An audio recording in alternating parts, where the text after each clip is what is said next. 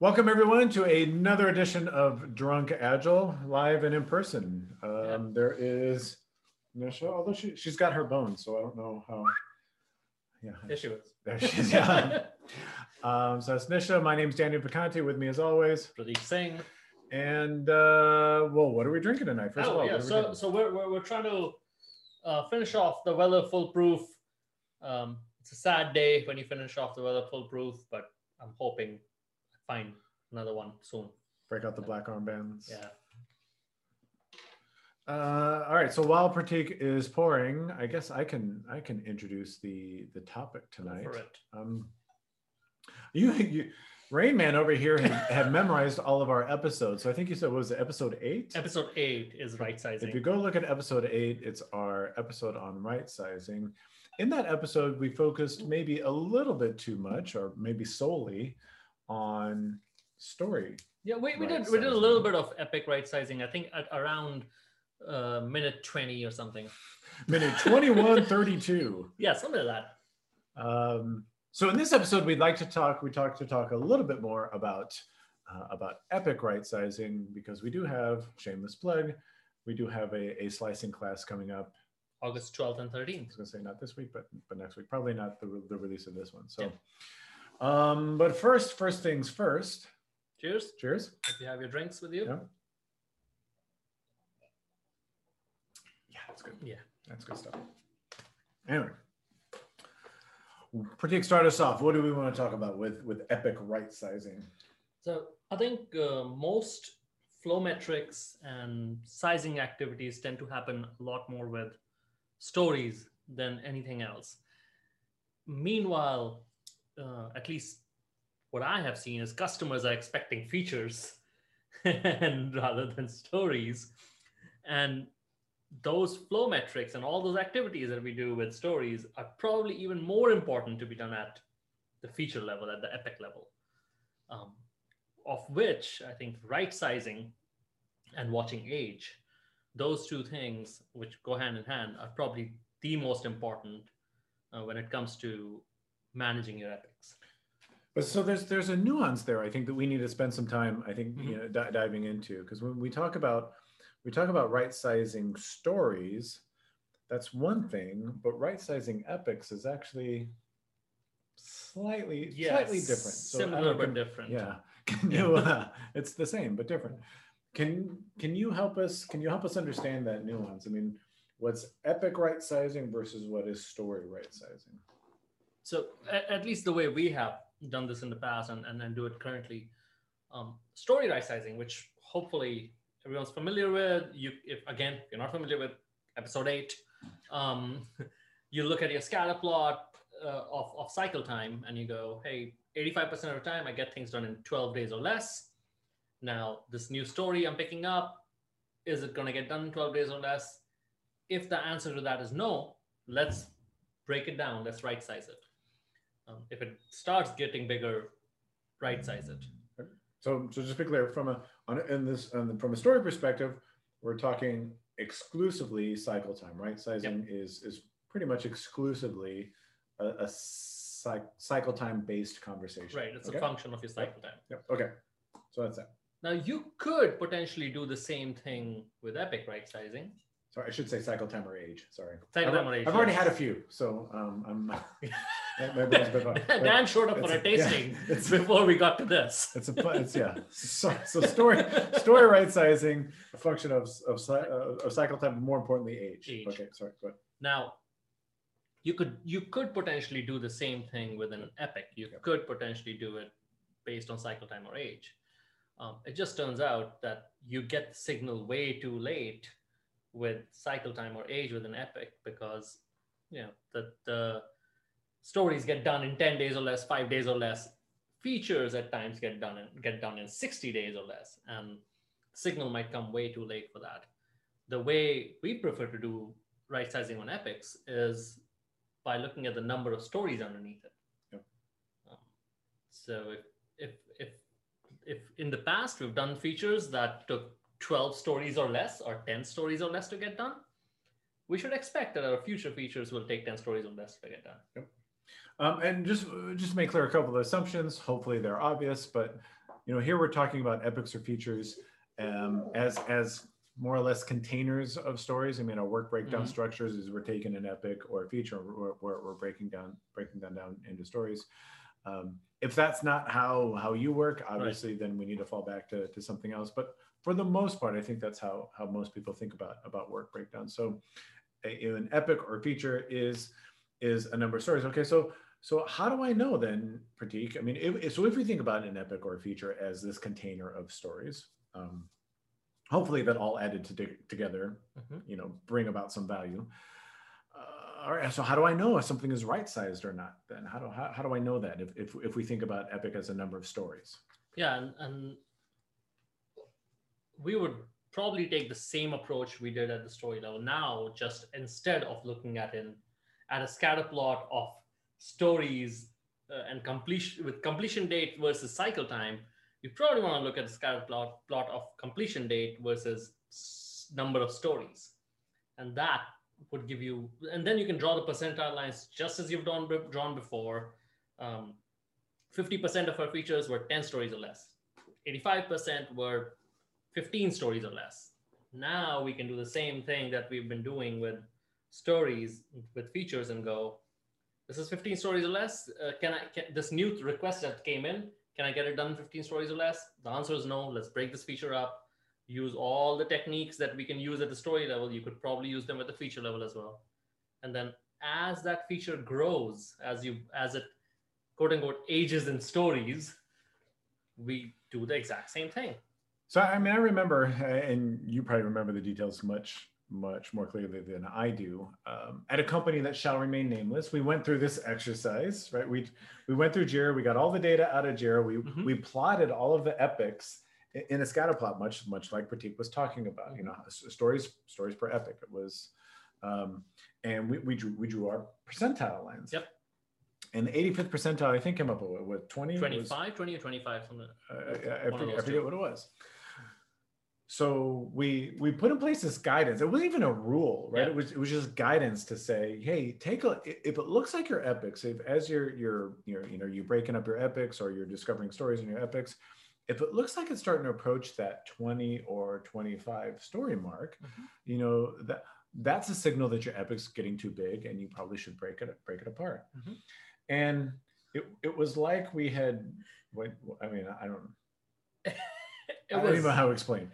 People freaked, right? Like, there's no way, there's no possible way that we can get our epics under 20 stories, and you guys are crazy or whatever. Well, I mean, I think that's probably true. Before. That was probably true. Yeah. But you guys are drunk. To me, this is the funny part about empiricism is it was their data that we were using to come up with that number, and they were coming back to us and telling us, no, this is not cannot be done. It's not impossible. Yeah. And we, again, regardless of how much you explain that, hey, this is the data that came straight out of our work management system, it's hard for people to see it because I think most of the time folks remember when things went wrong. That's the Danny Kahneman thing of the memory of something painful is much stronger than a memory of twice as loss is twice as memorable or painful as wins are. And folks remember the fact that feature took 80 stories or that other feature took 50 stories. Now, those were 2 features. Meanwhile, you had 80 other features that were 20 stories or less. So when folks think of putting a limit on something, and I think this is the same thing for WIP limits too, they think of the time that we were so busy, or this one feature was so big, there was no way we could have broken it up. Yeah, the 200 story or whatever, we were named the name of the feature. Wasn't it 200 stories or something? I think so. I was like, oh, no way we could break that up. Yeah. But, and that's where actually, just again, shameless plug, that's where we started coming up with ways to help teams, some heuristics to help break things up. And that those are the same things that we're going to be talking about in our work slicing class. Yeah. So bringing this back to forecasting, one of the things we talk about in terms of the importance of right sizing at the story level is then when you go in to start doing Monte Carlo forecasting and things like that, one of the things you can say is, or sorry, one of the questions that you might ask is, well, all right, how many items can you get done by such and such date? And as we emphasize time and again, Monte Carlo doesn't tell you exactly which items will get done. But it will say, okay, we have an 85% chance of getting 35 things done by this date. But those are 35 right-sized things. And if we're really driving predictability, those are 35 right-sized things. So if we talk about right-sizing epochs for forecasting, how does right-sizing epochs help us with forecasting when multiple epochs will complete by a certain date? Can you walk us through that? So that's I like to call it capacity planning in 5 minutes, where you literally go, I ran Monte Carlo stories, and I found out I can do 60 stories, whatever time frame it is, 2 months, 60 stories. And then I have been right-sizing features, so I looked at my scatter plot of features, and I found out that my right size is 15. My 85th percentile is 15 stories or less. Math is simple at that point. You go 60 divided by 15, I should plan for 4 features. I have the capability with whatever percentage confidence your story planning was. I'm 85% confident that I can get 4 features done in that upcoming time. Yeah, no, to me, this is such an important point that I think it bears repeating, two or three times. So when Pratik talks about running the Monte Carlo simulation, it's Monte Carlo the way that we've always done it. Yep. It's a Monte Carlo how many, at the story level. For a given date, you run this Monte Carlo how many, and as Pratik said, for a given confidence level, 70%, 85%, whatever that is, it's going to spit out a number. We can get these many things done. Now remember, it doesn't tell you which ones, but we can get these many things done. If we right-size our features, we hope the math is simple. What would you say? 60 divided by 15. If our right-sized epics are 15 stories, 60 divided by 15 is 4. Now, from a planning perspective, it's important to communicate is, all right, 4 is just our plan. Yeah. There's a chance we will get more. There's a chance we will get less. And that's the conversation that you need to have, I think, with your stakeholders is because, their immediate pushback will be like, what do you mean only 4? Whatever. Last time you did 8. Yeah. Oh yeah. I remember that conversation too. If they did 8 before, they should be able to do 8 this time. But good thing we're not naming names. But hopefully they're getting used to a flow-based approach, and they will be able to see that, from a we always talk about this in terms of risk mitigation. Yep. From a risk perspective, 4 is what you should be planning on. Now we'll do everything we can to pull more in, and there's a pretty decent chance that we will be able to pull more in and get those finished. But stakeholder or product owner or whatever your role is, when you're doing your planning, when you're doing your road mapping, when you're doing whatever that you want to do for the release that we're talking about, this is what we're looking at. Yeah, and I'll go back to the point that you were making earlier of we're saying 4 right-size features. We're not saying which 4 right-size features. Hopefully it's your highest 4 priority, but we all know that when we do planning for long term, new priorities will always show up. You'll have interrupts that production is down, so we have to go work on that. Those things will happen. We're just saying we can do 4 right-size features, not which 4. And the reason, and you just made me think, the reason that I kind of like that approach is the problem is saying, oh, well, feature A is 3 stories and feature B is 7 stories and feature C is 26 stories and we're going to add those numbers up and do our forecasting based on that. The reason that's problematic is because feature B that was 7 stories will almost certainly turn into feature B that is 42 stories, right?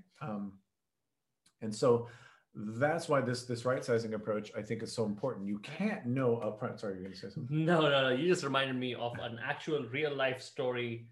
Go ahead. From a feature that, so the system we use to track right now features, we allow folks to put comments to say, hey, Monte Carlo is telling us we can't get this done.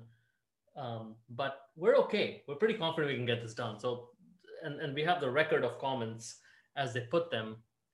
And this was a great example because Monte Carlo said red on May 24th, and the feature was due June 30th. And first comment was Monte Carlo's red, but we're on track. We're good. So this is a month before it's due, right? Over a month before it's due. And then the next comment was feature grew from 8 stories to 16 stories. This is the status of all these stories. The next was feature grew from 8 to 16. This is the status of these stories. The next was 8 to 24. This is the status of all these stories. 8 to 32. I don't know why it was in multiples of 8. At least I remember multiples of 8. 8 to 32 is... And finally, on 6/29, on June 29th, was the last comment on the Monte Carlo board. So I went to look at the feature. The feature was now back to 10 stories because they had finally, the day before it was due, split it out and moved the rest of the feature 2 releases down. So I'm glad they split it. The moral of the story is more of let's split it much earlier rather than the day before the release. They had the information back in May that they should be splitting this thing. Yeah. So that's the reason why I think when Dan was talking about risk mitigation, that's why we're talking about it in terms of risk. It's not saying that you are not capable of doing this. It's saying there is a risk. There's a large amount of risk involved in planning to do this. Right. Let's get that early information about risk and then act on it. And which I think kind of brings us full circle back to the whole point about right sizing and why right sizing is so important,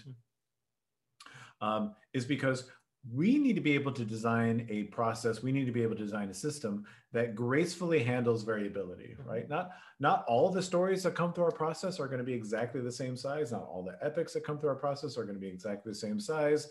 And furthermore, we don't want them to be the exact same size. But what we need to do is we need to be able to forecast. We need to be able to plan within I was going to say respectable, but an agreed level of variability. Yeah. Because that variability is going to manifest itself as risk, in the forecast.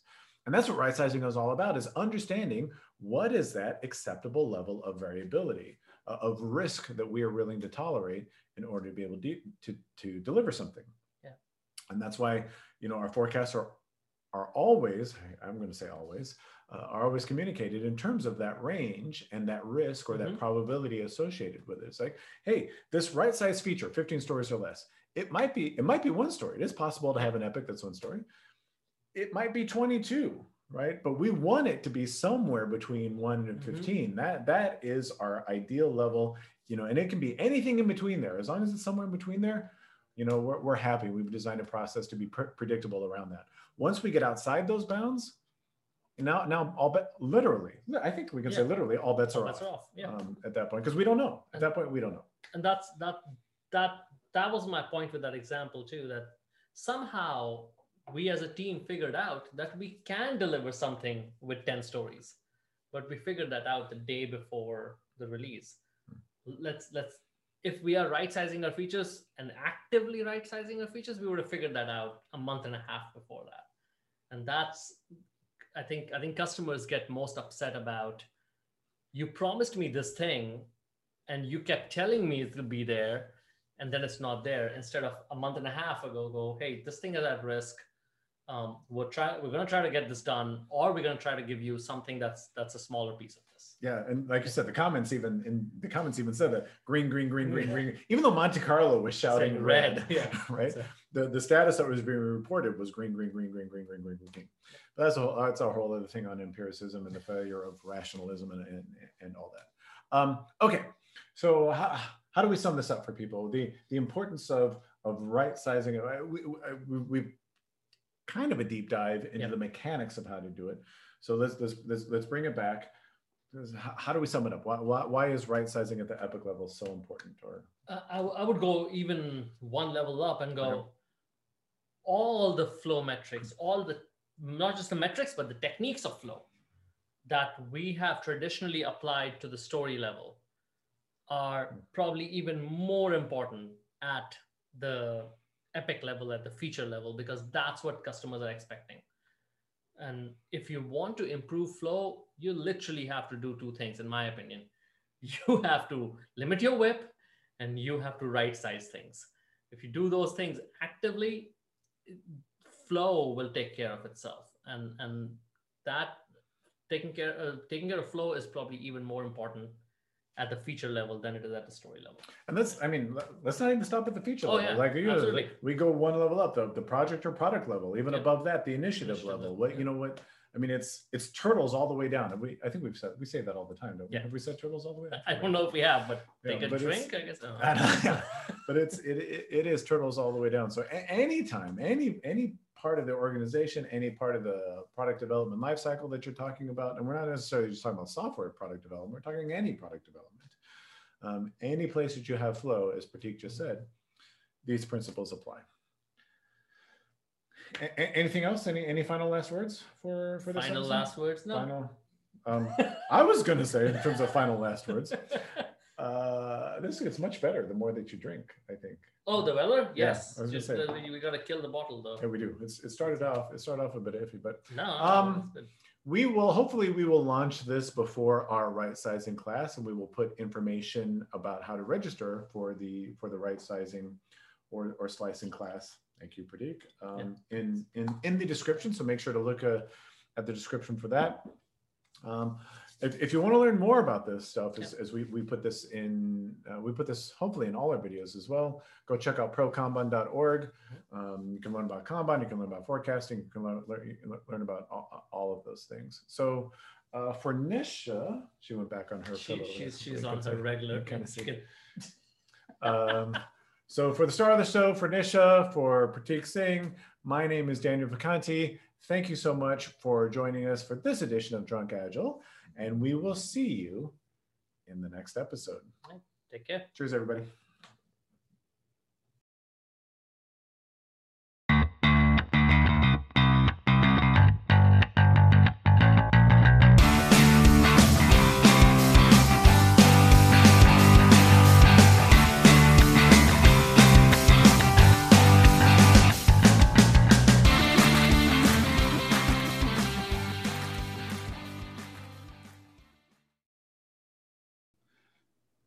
Hello and welcome, everyone. This is a little bit different for us here at Drunk Agile. We are going to be probably neither drunk nor agile today, but we did want to let you know about some exciting things or thing that we have coming up.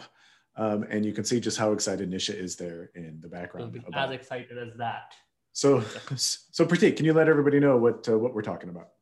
Yeah, what we're talking about is if you've watched episode 8, which is the episode on right sizing, the technique that helps you improve flow and really get the maximum out of whatever agile method you're using, whether it's Scrum, Kanban, whatever.